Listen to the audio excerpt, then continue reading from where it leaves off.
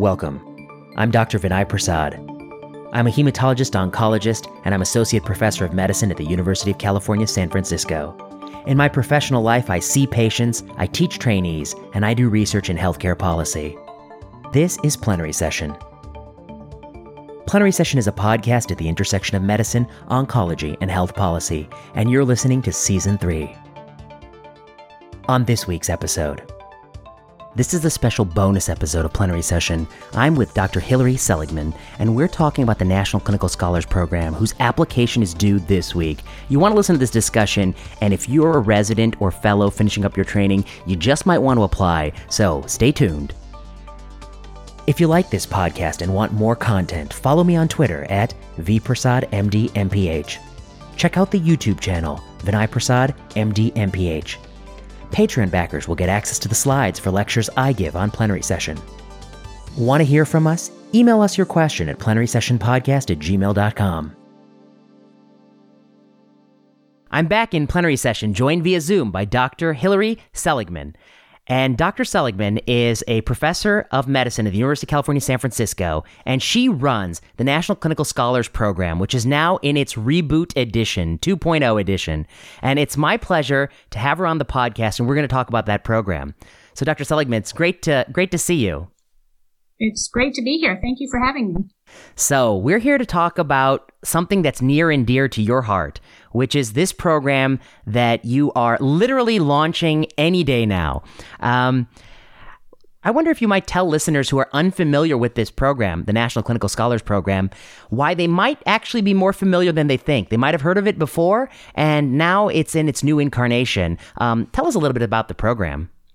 Yeah, this program has a long history, previously funded by the Robert Wood Johnson Foundation as the National Clinical Scholars Program. Mm-hmm. And although RWJ Foundation no longer funds it, it was such an exceptional model and had such an exceptional track record of training leaders within healthcare that the consortium of previous sites has gotten together to reinvigorate the program as the National Clinician Scholars Program. Mm-hmm. And the National Clinician Scholars Program has been ongoing for a number of years, UCSF being the most recent site, and places scholars at their sites at Duke, Yale, University of Michigan, University of California, Los Angeles, and Penn. I see. This program has a long history, and there are many people who are graduates of this program. And graduates have gone on to do what? What's the range of things that the graduates of this program have done, at least in the first incarnation? The National Clinical Scholars Program had an incredible track record of putting people who are trained in medicine into different roles within government, industry, nonprofit, as well as academic health systems. And so, if you look at the list of people who are former National Clinical Scholars, mm-hmm. you will be blown away by how much success this program has had in the past. It's a who's who of medicine and of public health and of policy. So, who's the person out there who should be thinking of this program? What sort of interests do they have? I suspect they're the kinds of people who like to listen to this podcast because we talk a lot about these issues. But what are the kinds of interests they have, and where are they in their career? Where are they in their training, and what are they going to get if they consider this program? The National Clinician Scholars Program is recruiting both physicians after their residency mm-hmm. and nurses after completion of their doctoral studies. Mm-hmm. And what we are looking for is people who are interested not in research just for research's sake, I see, but research with the goal of having an impact in the community.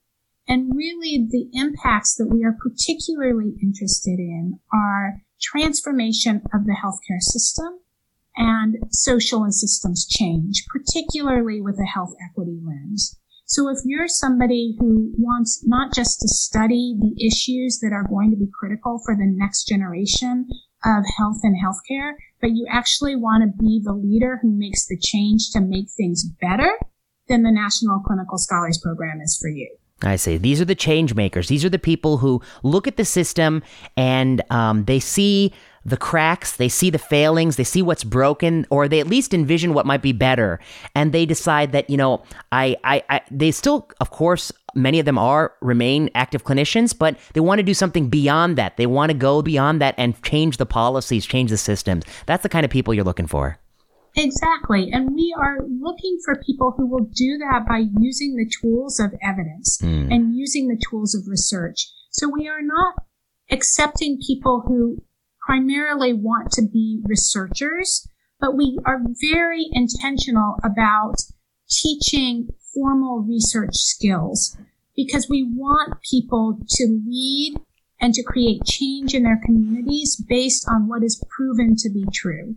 And so we have a large emphasis on research, and many people go on to have academic careers, storied academic careers, but there are also people who join departments of public health, join nonprofits, become leaders in, deans of their schools and chairs of their departments of medicine. I see.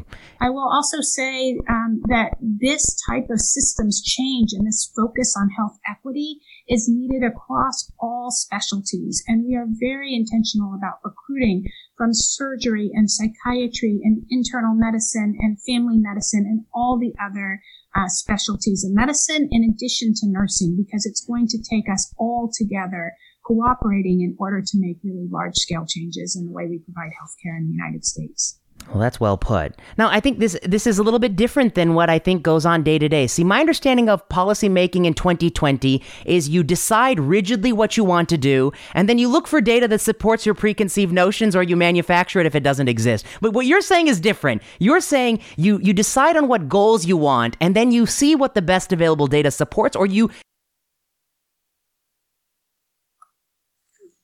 Yeah, this is a really important issue, and something in my own career I've been really inspired by is the concept of strategic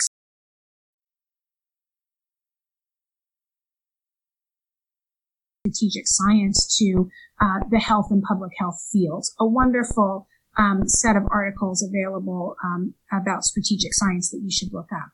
In brief, really the way that we traditionally taught research was really connected to what it takes to get promoted within academia. We would teach people to set out a research agenda that would bring them from being an assistant professor to an associate professor to a full professor. And along the way, we would publish studies that sat behind firewalls and were full of jargon and took 3 years to reach publication. Right. And that is a really good mechanism for creating careers, but it's not a really good mechanism for changing systems or for creating equity or for building a social justice movement. And so the concept of strategic science is to pull back from what we need for promotion. Instead, the first step is to ask ourselves, who is the person in the world who has the power to change this policy or who has the power to change this system? And then we have to create skills and leadership to reach that person and to say, what data do you need in order to convince you that this policy needs to be changed or this system needs to be changed? And then we as researchers need to go out and get that data. We have to work in service of the change makers to bring to them the data that they need in the formats that they need it in order to do the things that we know are best as scientists and researchers. That is not about advocacy. That is about good education of people who have the power to make a difference. And that's really what science needs to be if we hope to be impactful as scientists. That's very well said. And I think, what it really connects with in my mind is that at the start of your career, it's so easy to feel like I have all the time in the world. I have a 30-year career ahead of me, and that's a lot of time. But you quickly end up 5 years, 10 years, 15 years, 20 years into your career, and you see that there are things that people do to add line items to one's CV. And there are things people do that really impact, drive discussions, drive policy changes. And you want to be in that second group because life is short and careers are short. And we want to do the best we can to make this world a better place in the time we have. You're nodding. I wonder if we could talk about your work. You're somebody who practices what you preach. I mean, you're somebody who you care about many things, but your professional interests focus on the intersection of really good scholarship, but also really trying to make a difference. I wonder if you might talk about that, your professional work, and how you see those two roles. Yeah, sure. I'd love to. My own work focuses on food insecurity and the impact of food insecurity on health outcomes across the life course. And what I quickly learned in my own field, and I think the reason why the concept of strategic science is so resonant for me, is that I could sit in my office and publish studies about food insecurity and get promoted and be incredibly successful as an academic without having made one bit of difference at all in the lives of people who are food insecure. And that, to me, does not feel like good enough use of my time. And I would also argue that it is not being good stewards of the grant money that I am able to raise. That when people fund my research, the hope is that that research will make a difference and not that it will just sit in a paper that nobody reads. And so if we are going to really impact communities and impact the experiences of patients and people, then we have to be willing to get out and interact and learn from the people who are doing this work day to day from a policy and systems perspective. For me, initially, what that meant was going out and learning from people who were working in the system of food banks and food pantries across the U.S. And saying to them, what do you need in order to advocate for your own services, in order to be a better provider of your services? And people have lists top of mind. And what we need to be able to do as researchers is to use that insight to collaboratively design research questions that will both help me in my career, because I have to maintain my career, but also help them get to where they need to be, help them become more efficient, help them become a better provider of services, help them become more client-centered.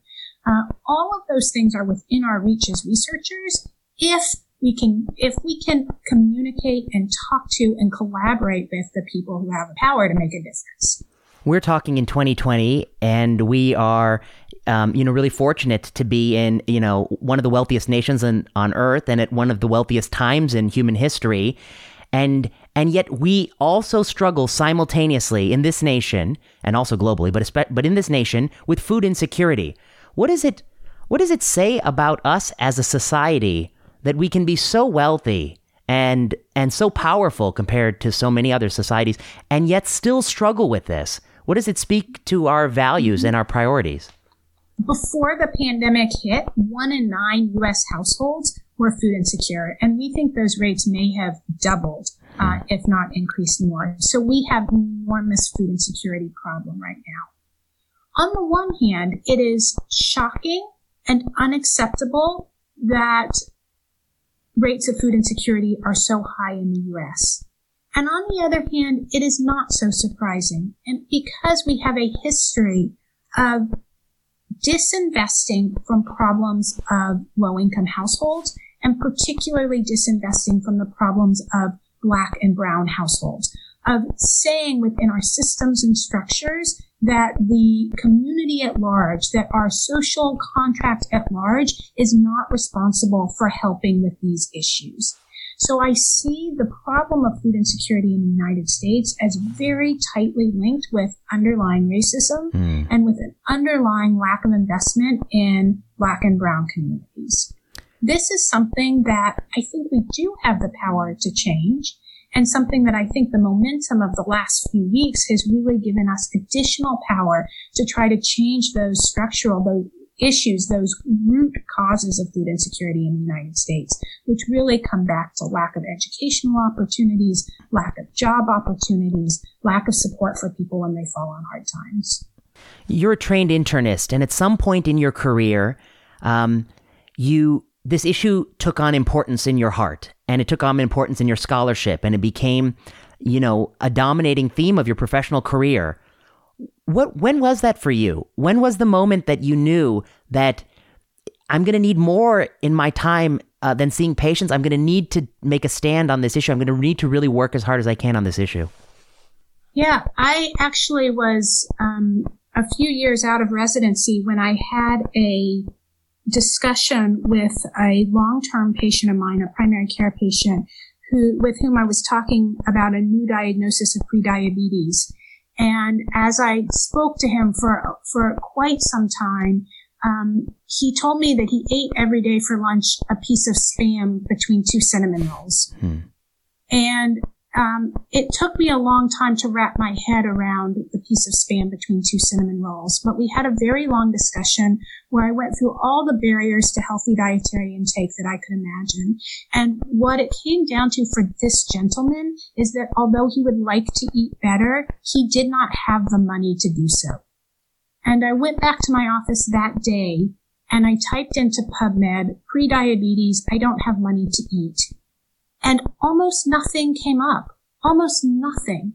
This was back in 2006 when food insecurity was essentially unrecognized as a risk factor for the development of chronic disease. And I consider now that moment to be a turning point in my career because I thought to myself, how on earth am I going to be a good primary care provider for this patient and help him to avoid developing diabetes if he's spending 25 cents a day on lunch? Many years ago, I'm going to disguise this story a little bit, but many years ago, I worked in an urgent care clinic. And if you were a patient in this clinic in the lobby around the lunch hour, they would give you a sack lunch. Nothing special. I think half a turkey sandwich and a cup of juice.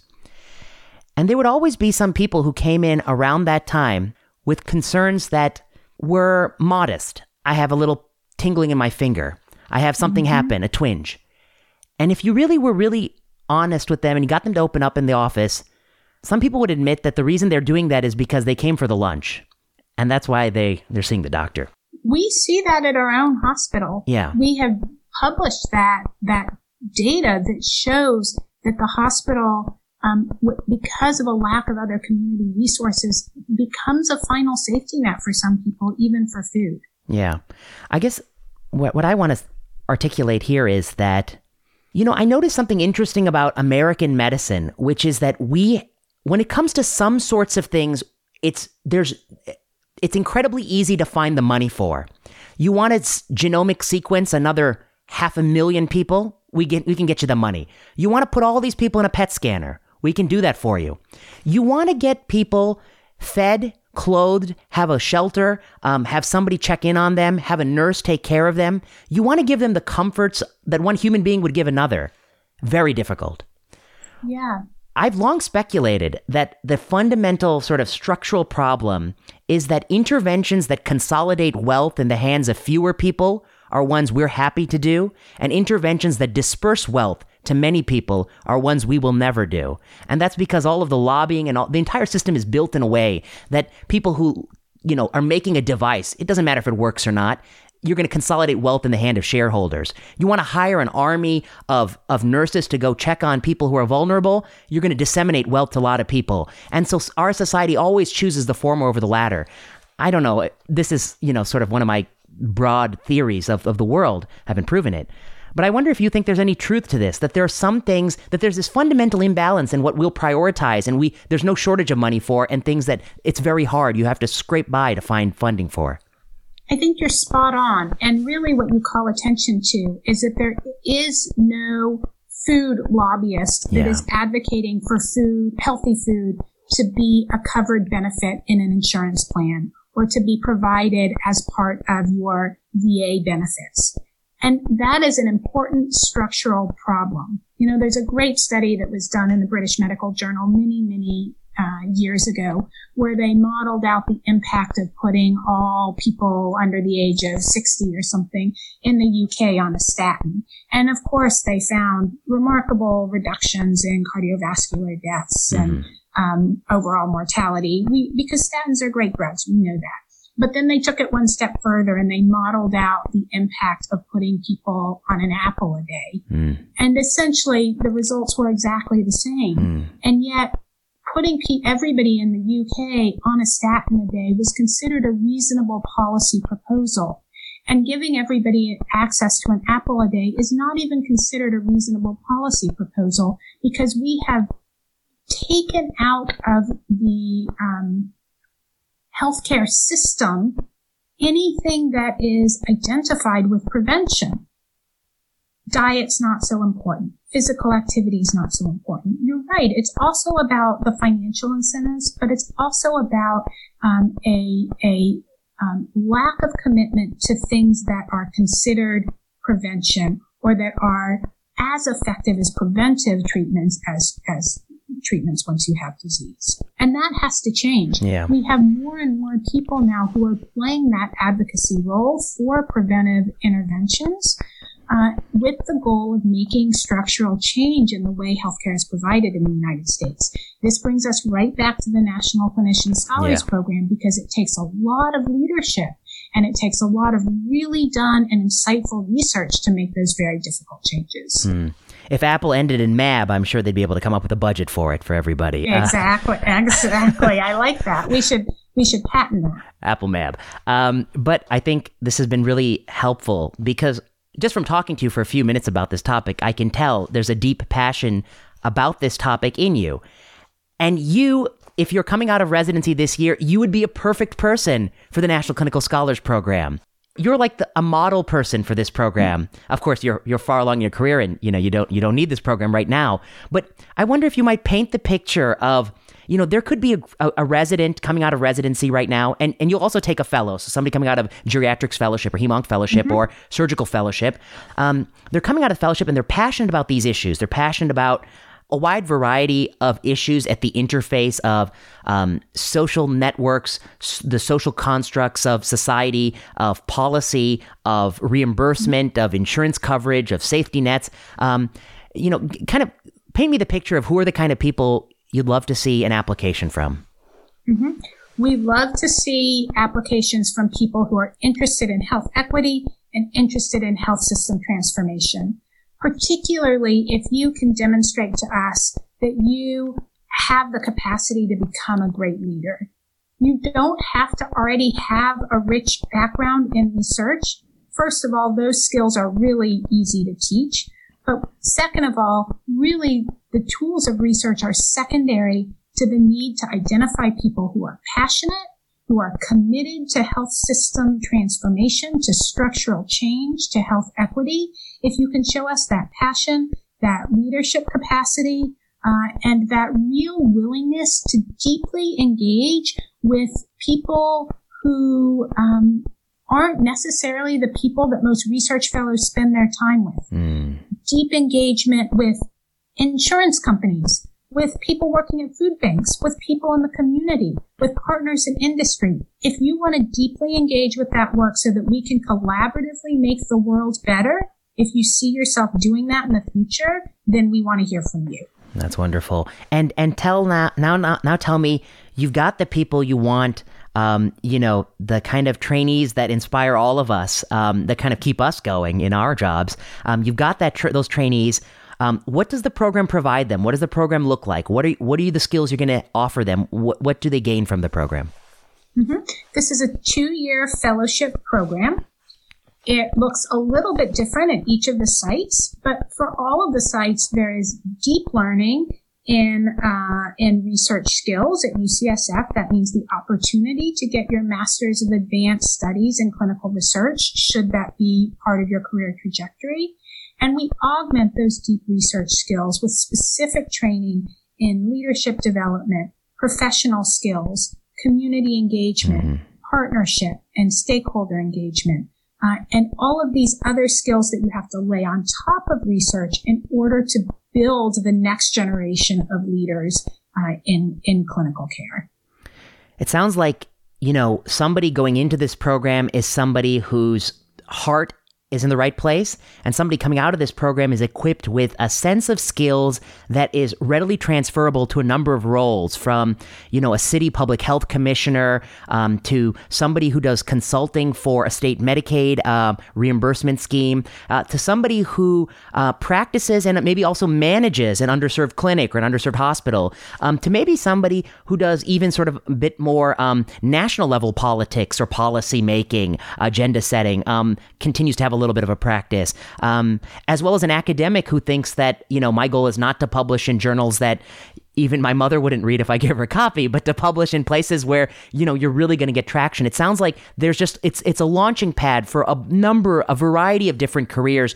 And you're going to be proud of graduates if they do any one of these things, as long as they, really try to make a difference in the short time we all have.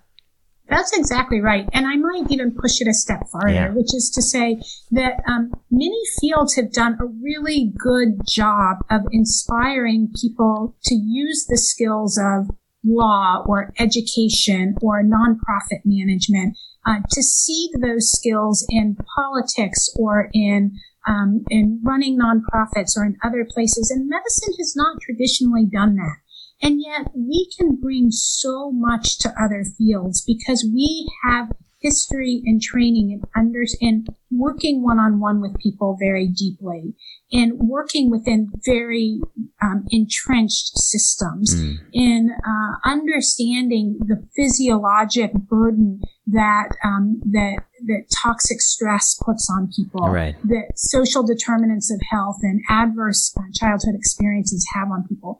We can bring that understanding and that lens to all of these other sectors. And not only can we should, because physicians have an important voice, and it's not just in medical things. So when you, for example, are a physician that is sitting on your local board of supervisors, you understand how those zoning policies around putting sidewalks in are connected to wellness and well-being and childhood obesity. Right. Or when you work for a nonprofit that is working on a completely different issue, you understand the health implications of these issues that you're working on. So yes, it's important that we raise leaders who stay in academia and who become excellent researchers. And I will love to see that from UCSF's program. And I would love to see our physicians going out and making an impact on the rest of the world as well. No, that's so well put. This week, the New York Times had an article by Farhad Manjoo, which was envisioning a New York City with much less automobile traffic, much broader pedestrian spaces, much more bikeability, how all our blood pressure, that whole bell curve of blood pressure will shift if we did this. And COVID-19 has provided this opportunity for people who've never biked and never had an e-bike to go out and get it, and the streets are kind of more open. And, the article I thought was spectacular. The way it was presented was spectacular. And that's also something that a conversation physicians can be a part of too, because we know the importance of, building in physical activity into your daily routine and how that both makes you feel good, likely has health benefits, but also, helps the environment and helps, help society. I wanted to ask you this question, but I think you've almost kind of answered it. But the question is, when you heard this program was coming, you threw your hat in the ring to be running this program. What was it that motivated you to decide that this is what you want to do, spend your energy on? Let me answer that, and let me also reflect on what you just said about COVID-19. COVID-19 is an unmitigated disaster in every way.